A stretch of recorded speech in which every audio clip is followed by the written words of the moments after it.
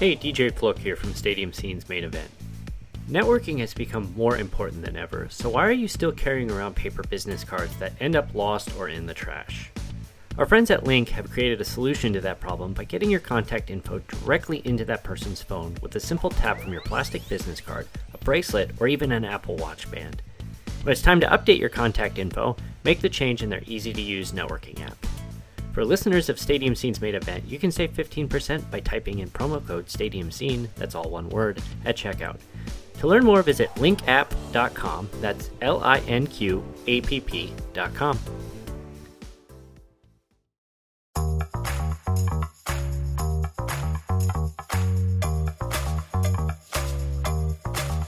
There's a lot of people in the sports world nowadays.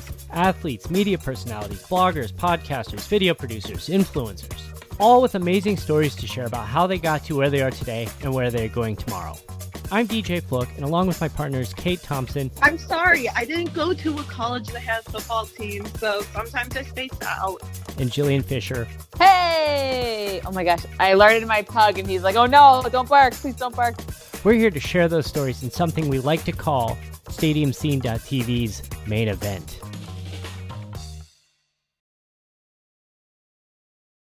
Hey, before we get started, this episode was also recorded as a video, which is available on YouTube via the description of this podcast episode. Otherwise, enjoy the show.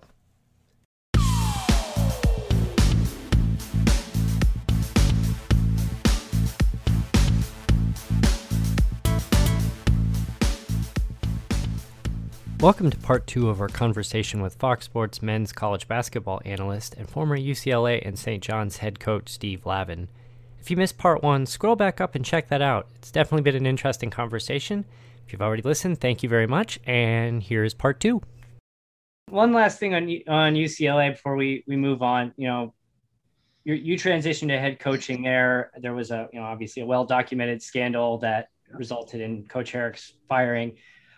You know, I'm not going to talk about the scandal. It's well documented, but what went through your mind when, you found out that there's a scandal, and I'm assuming, the athletic director came to you and said, you're the guy to get us through this. Like what goes through your mind as an assistant that now all of a sudden the future of UCLA is in your hands? Yeah, very surreal, overwhelming. And, naturally, UCLA was going to do a national search, which they did. So, it really was in a difficult situation with Coach Herrick, being dismissed.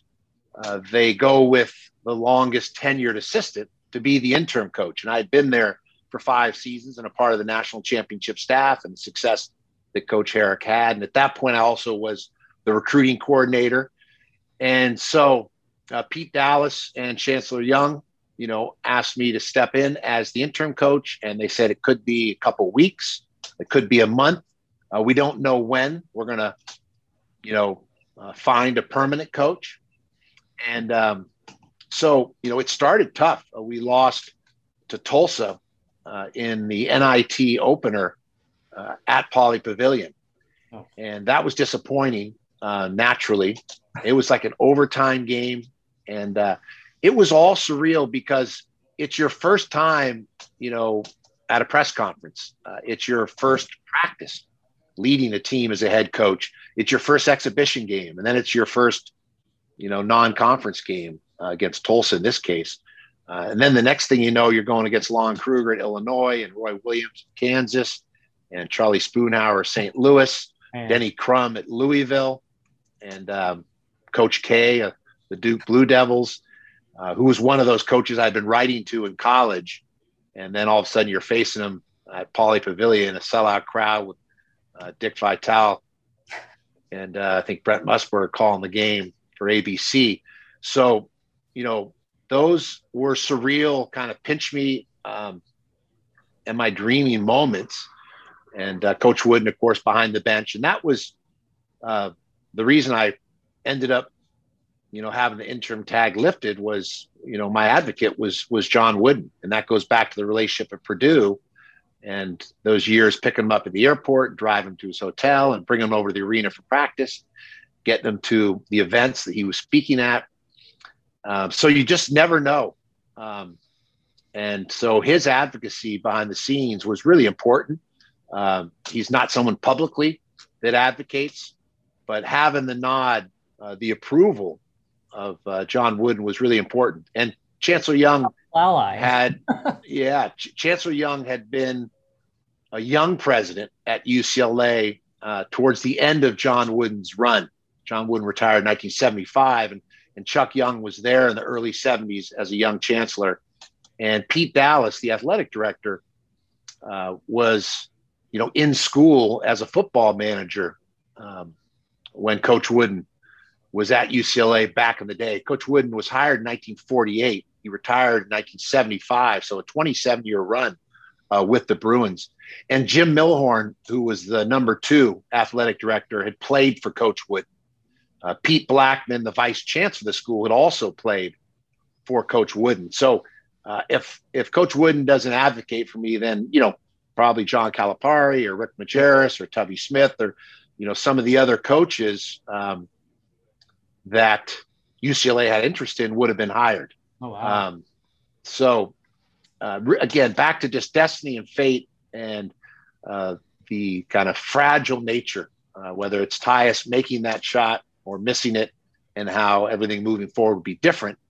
And if I hadn't started my career at Purdue and met Coach Wooden, and then along with meeting Mark Gottfried and Coach Herrick, these other aspects, of course, that come into play, but all those things, play a part in leading to today. And us sitting down here and my work as a broadcaster at ABC, ESPN, and now Fox Sports and Turner and CBS during the NCAA tournament. They're, all transitions, but they're connected to these things that go back to writing letters to coaches as a sophomore in college. And that's why when I, work with young people or, speak to high school students or to college students about, their interest in certain careers, I always go back to the relationships you build and the authenticity and sincerity of those relationships. It's not networking, because I think people say, oh, so it's about networking. You go to a job fair. And I'd say, no, it's about the genuine, sincere, nature of the relationships that you build. And if you're interested in learning and you're earnest about learning, that's when magical things start to happen, because you're increasing your knowledge base and you're meeting people with life experience. And I've been fortunate that I've always had older people that I connected well with, whether it was Brent Musburger in television, Coach Katie, Coach Wooden, Coach Herrick, Pete Newell, those coaches that took time to write letters back, like Bob Knight, Mike Krzyzewski. And so both in television and in coaching, it was the knowledge that, older people with life experience shared, and their willingness to spend time and to see some potential in a young person and encourage them. So that's a big element too, that I think, we have to remember. Sometimes we need encouragement, from coaches and mentors and teachers and our parents and our friends, because we may not have the courage ourselves. And that's what encouragement is about.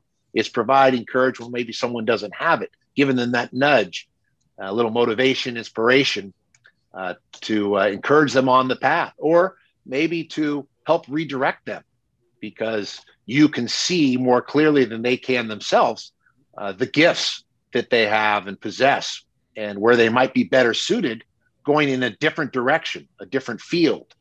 And so that kind of, comes back to some of these other themes that we've been talking about today.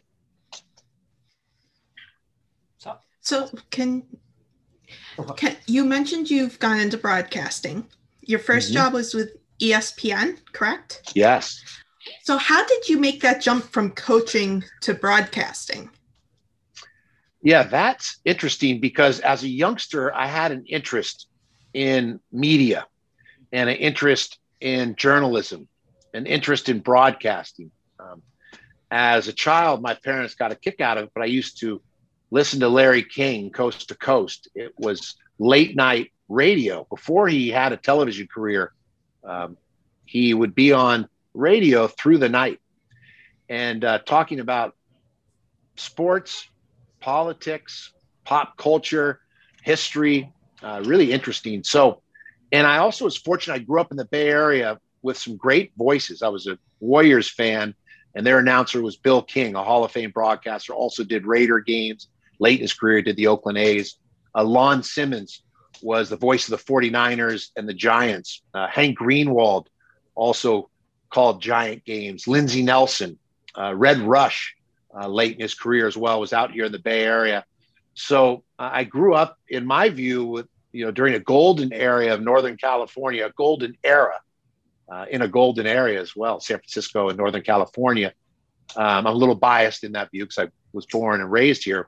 But I think listening to those broadcasters, and that's before, we had the number of, sports channels and before Sports Center. And so, you'd listen to sports talk radio, you'd listen to the games, the pregame show, the postgame show. And my father was a writer, and, he actually edited a book called Action. And it was a book that was used in high schools and colleges. It was an anthology of the best sports writers in the country and their profiles on a Roger Bannister, a Kareem Abdul-Jabbar, a Willie Mays. He was Lou Alcindor, I think, when this article was written, but later Kareem Abdul-Jabbar when he converted to becoming a Muslim. Hank Aaron, these wonderful profiles on bullfighters. And so whether it was Jim Murray or Steinbeck on bullfighting. And so I think, for me, I was a challenged learner, but my father, who was such a creative, fresh, and original thinker when it came to education, turned me on to the comics, and also brought me to a lot of foreign films because, I think the left-right brain with the subtitles, watching Fellini, Cocteau, and Truffaut, these, wonderful foreign filmmakers at a young age, and Charlie Chaplin, which had subtitles as well. And so that helped me kind of develop reading skills. And then he turned me on to the sports section and helped me with math through showing box scores. In baseball, if someone goes 3 for 10, they're hitting 300, and, shooting percentages from the foul line. And so, and that's how he was through a 50-year career in education, is he would look at a student, get to know that student in an authentic, genuine way, and then find really fresh, creative, lively ways to reach that student, inspire him. And so whether he was working with kids at Cal Berkeley or San Francisco State, College Marin, or prisoners at San Quentin, he taught on Monday nights at San Quentin. And that's when it was a maximum security prison back in the day. And so he just loved to teach. And it was literature, philosophy, poetry, and writing. But I think that played a part because I wanted to be a sports writer. And then, life happens. And so it's come full circle because now I am in, sports journalism and broadcasting. And so the two things I had interest in as a youngster, which was broadcasting and sports writing. I wrote for the local newspaper. I covered high school sports in the off season from basketball. So when I wasn't, playing basketball, I was covering track and field and football and baseball for the local newspaper, the Ross Valley Reporter. And I actually started corresponding with sports writers in the area, Lowell Cohn, and some other writers here, and actually was able to get to some press conferences, the 49ers press conferences, and be able to sit in on Bill Walsh being interviewed by the Bay Area media. And so at one point I thought I was going to be a sports writer or a sports broadcaster. Then coaching ended up becoming a passion. But then I returned, and that's why I've had these 2 stints in broadcasting, one with ABC, ESPN. Then I went back to coaching at St. John's, and then now Fox Sports and CBS and Turner during the NCAA tournament. So I've kind of had these intermittent sabbaticals in broadcasting and then coaching when I'm not in the broadcasting field. They complement each other. because, coaching informs a perspective that I can bring to the viewer at home when they're watching a game. And then TV informs a certain perspective because you're traveling throughout the country and you're watching other coaches prepare their teams, and you're sitting courtside for shoot-arounds and practices, and then the games themselves. And all those things inform and increase your basketball acumen. Even just watching the way coaches throughout the country are utilizing their staff and seeing the new trends in terms of taking advantage of rules, whether it's a shorter clock or the 3-point line, and or recruiting and facilities, the infrastructure of seeing what people are doing in terms of locker rooms, weight rooms, and film work, and the way they scout and prepare for upcoming opponents. And then all those things you bring with you, as I did when I went back to St. John's for coaching after having that time off. And I think there's a wider angle lens when you're in television. You're seeing things at a more deliberate pace, and you're seeing things with more clarity. I was a young coach. I was 31, 32 years old when I took over at UCLA, the youngest coach in school history, youngest coach in the country at the time, or maybe second behind Steve Alford in terms of my age. So you're learning as you go, and you don't know what you don't know when you're a first-time head coach. It's like your first child, right? Versus your third or fourth child. Parents improve if they're interested and they're engaged in their children. Teachers, the first lesson plan isn't going to be, as refined or as effective as a lesson plan after 25 years in education or teaching a particular subject, whether it's history or philosophy or science or math for that matter. So you do get better. And I think broadcasting allows you to have some distance and not be so myopic and so fully immersed on that hamster wheel in that frenetic pace that it takes to be a coach at a high level, because you're recruiting 24/7, you're putting out fires, you're working with the media, you're fundraising, you're preparing teams, you're working with players individually and collectively. And there's the psychology and mental health aspect of coaching as well, and discipline, elements that you have to deal with. And so there's a lot on the plate of a head coach in today's world, and grateful for it, extremely rewarding, but it's a lot. I think that's why you're starting to see some of these coaches step aside and retire and enjoy the remaining years they have on earth and with their family, and to be able to smell the roses, so to speak. Because so often with the pace of coaching, you're not really able to fully appreciate it in the here and now. You try to be present and give thanks and be appreciative, but it's really looking back that you have a greater sense of appreciation for the opportunities you've had in a respective career. We're running close to the end of our time, and I just want to make sure I get a chance to ask this to you before. So in 2011, I believe it was, while you were at St. John's, you were diagnosed with prostate cancer. Looks like it was kind of quiet for a while before the diagnosis went public. Like, what was going through your mind hearing that? Obviously a life-changing situation with your doctor, and how did that impact your philosophy with coaching? Yeah, wow, that's another good question. And number one, it's another surreal moment, and naturally hit you like a ton of bricks in terms of the force of that message, that diagnosis when you receive the call.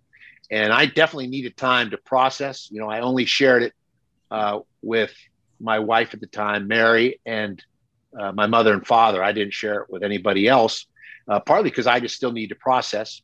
And then also on a practical level, after my first year, we lost, I think, 12 players, moved on, who had used their eligibility. Just an unusual, probably unprecedented at the higher levels in terms of power conference situations to have that degree of an imbalance of your roster. And so we knew that, our eyes were open that, hey, we inherited 12 seniors, but, we basically were going to be starting over in year 2, almost like an expansion team, Tampa Bay or something, the Devil Rays. And so I wanted to make sure that we signed a class first.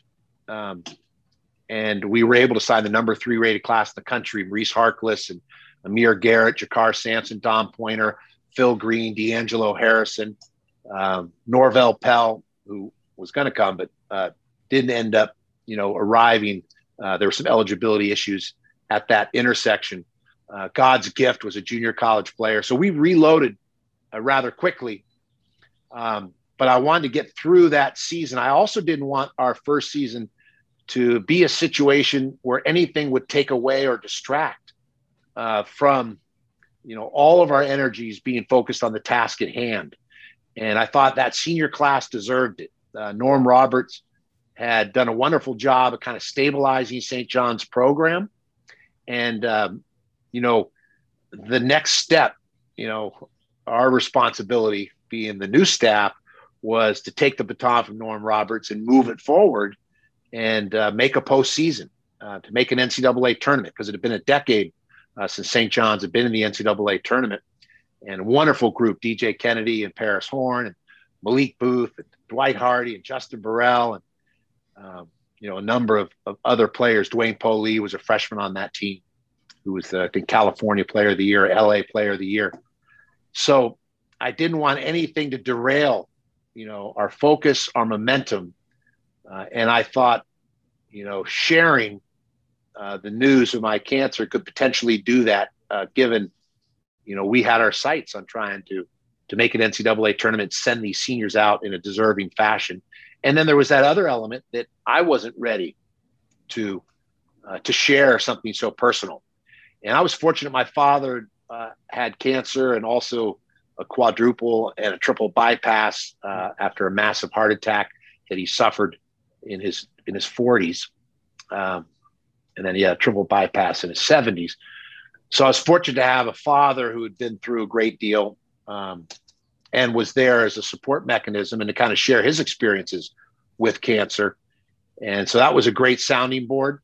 And then at the end of the season, we had already signed that number 3 class in the country. And that's when, naturally I shared it with our school president, our athletic director, and then began to really roll up the sleeves and do the research on what was going to be the best treatment, for my cancer.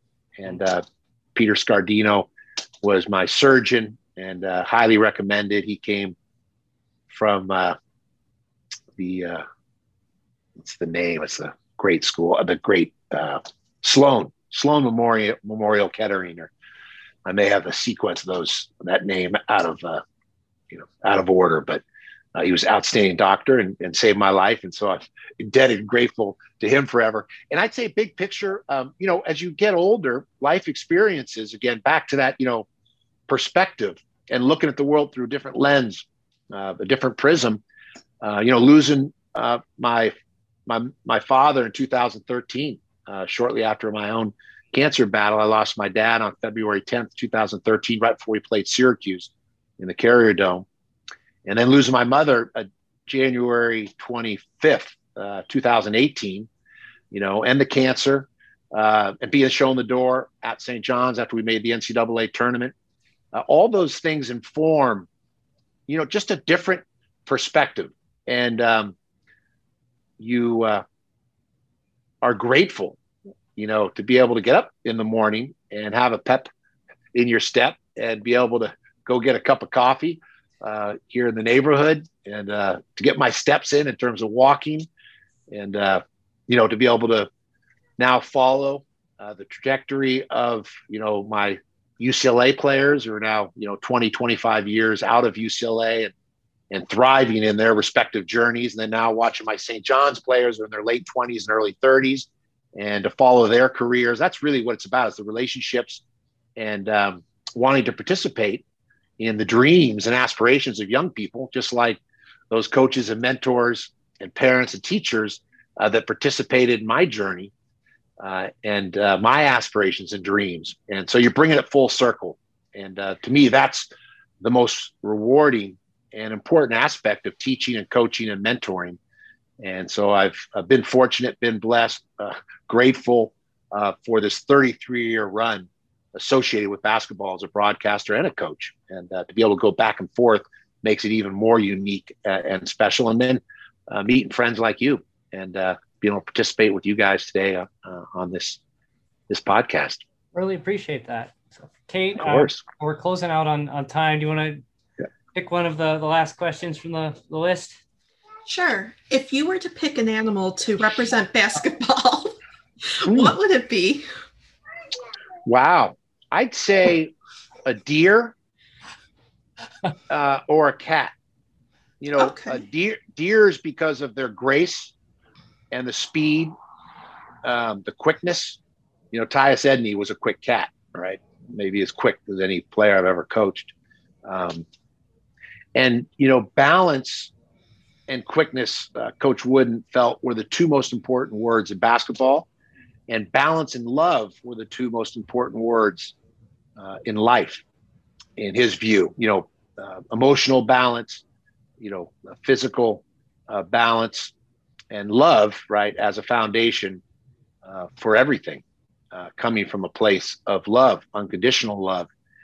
And you can't go wrong with that. And in basketball, balance of, a jump stop, floor balance, offensively in terms of your spacing, defensively, your balance in transition to try and prevent teams from getting a good look before your defense gets back and gets set up.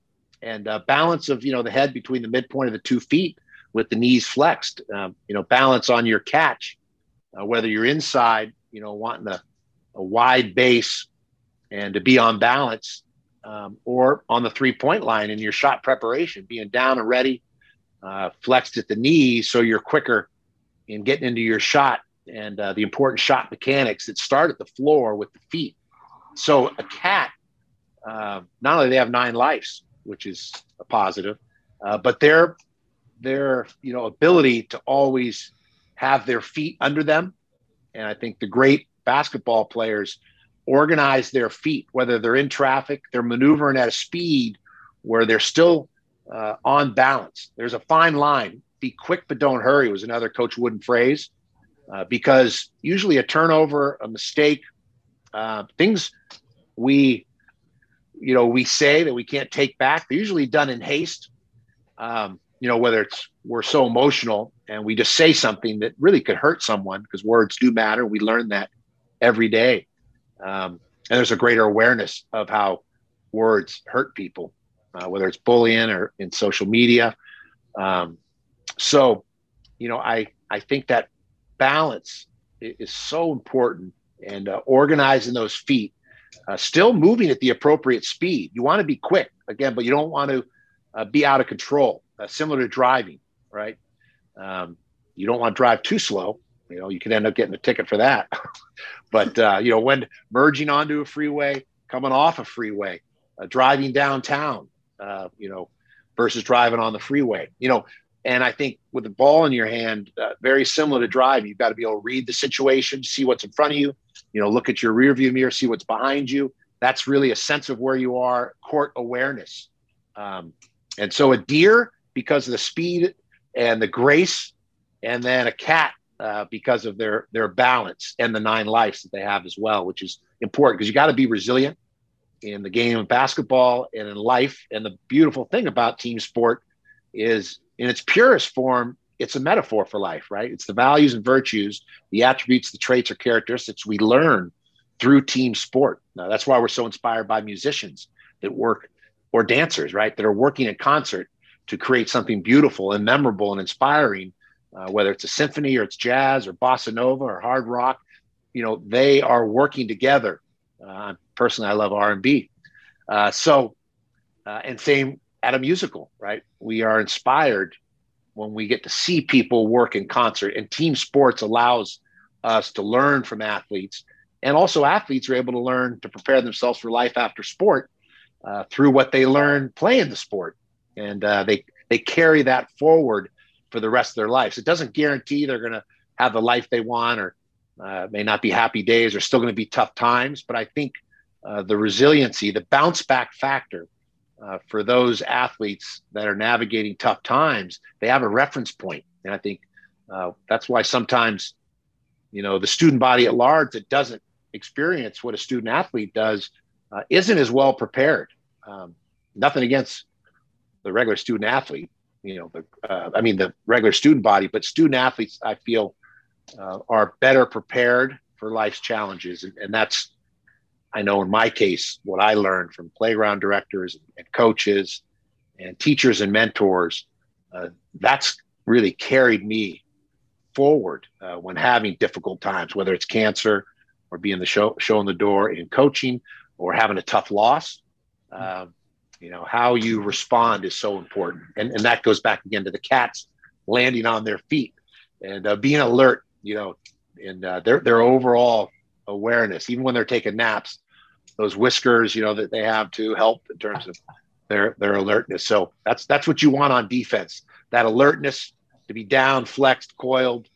And so there you have it, a deer and a cat. If we could combine those two, we'd have the perfect basketball player, which is probably DeAndre Ayton. He's about as good as it gets. I've said before, if God created a basketball player, it would be DeAndre Ayton. In terms of his grace, his length, his feel, his touch, his presence, his poise, his athleticism, his temperament and bearing. I think he is really special.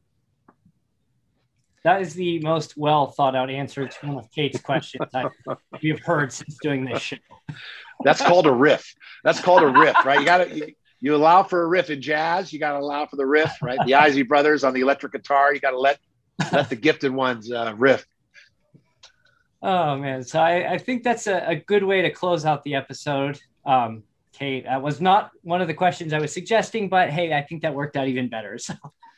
Good. I love it. Yeah. Mix it up. I'm a big fan of Animal Planet and the Nature Channel, and my players, if any of them watch this podcast, will get a kick out of it, because on a continual basis, I would use examples from the animal kingdom and use it in terms of how it's applicable to sport. I'll give you a quick one. To get your arms up and out, like the antlers, right? Because you want to take up space. And when you're playing defense or offense, you want to get those antlers like the branches on a tree, get them up and out. They help you get deflections. It helps you contest shots. It prevents, offensive teams from window shopping and playing over the top of your defense. Get the antlers up and out, So I think, even just, we talked about cats, but the tigers and lions too, in terms of that, if you're in your stance, right, you got to be flexed and coiled and ready to pounce on a loose ball or to convert from offense to defense or defense to offense. Either way, conversion, both mentally and physically, is really important. And if you watch Animal Planet or Nature Channel, you're watching some cats that are down, flexed, and coiled like Crouching Tiger, a good film, by the way. Yeah. We'll get into cinema some other podcast. We'll spin off and start a cinema series. There we go. We'll get our own Siskel Ebert thing going on. Love it. Yeah. So, on that note, Coach Lavin, thank you so much for spending your time. This is we're recording this on a Saturday afternoon. I really appreciate you taking time out of your day to talk with us. It's been really enjoyed the conversation. Likewise, and you guys are a good team. You guys have got a good rapport, even though you're in separate locations, right? Phoenix and Chicago, and I'm here in San Francisco, so there's some triangle there. But I enjoyed the questions and your authenticity. We talked about authenticity earlier, and also you're good listeners, because I've chatted quite a bit here on this podcast. Appreciate it. Yeah.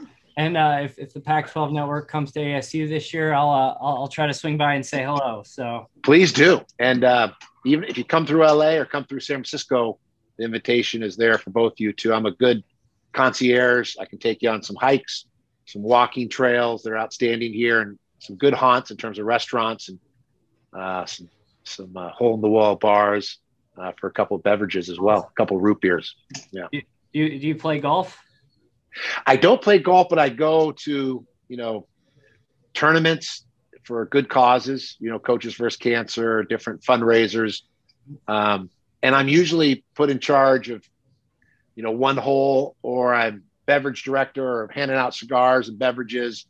And I'm like the social director / beverage and cigar director for these one. There was a great one, Cube, Coalition United for Black Enterprise, that I attended in Novato to golf course in Marin County, and the proceeds go to, Black businesses that are either struggling right now or they've got potential and they just need some funding.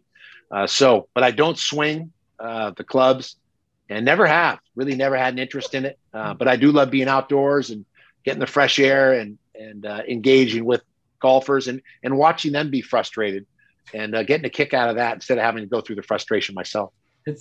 I know it's during the season, but if you can spare time to go to the Phoenix Open up in Scottsdale, it's nothing like you've ever experienced. If you've ever been to a PGA golf tour, it's the complete polar opposite, but it's an amazing time.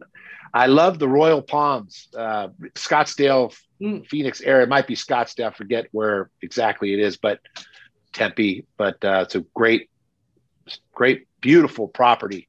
So when I would go over and visit Earl Watson when he was coaching the Phoenix Suns, I think the Final Four was there a couple years back.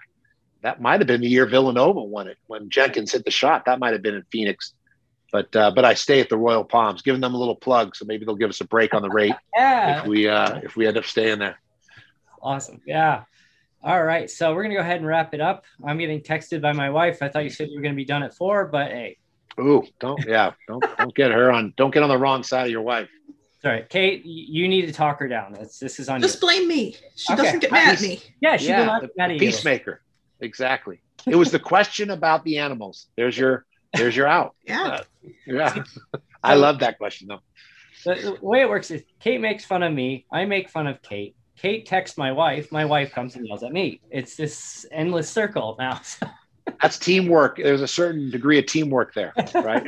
Helping one another navigate scenarios or circumstances that are less than ideal. That's why you guys are a good fit. Appreciate that. So we're going to go ahead and actually wrap it up this time. So check us out at stadiumscene.tv, at Stadium Scene on Facebook, Twitter, Pinterest, and TikTok, and at stadium_scene on Instagram. And we will see you next time.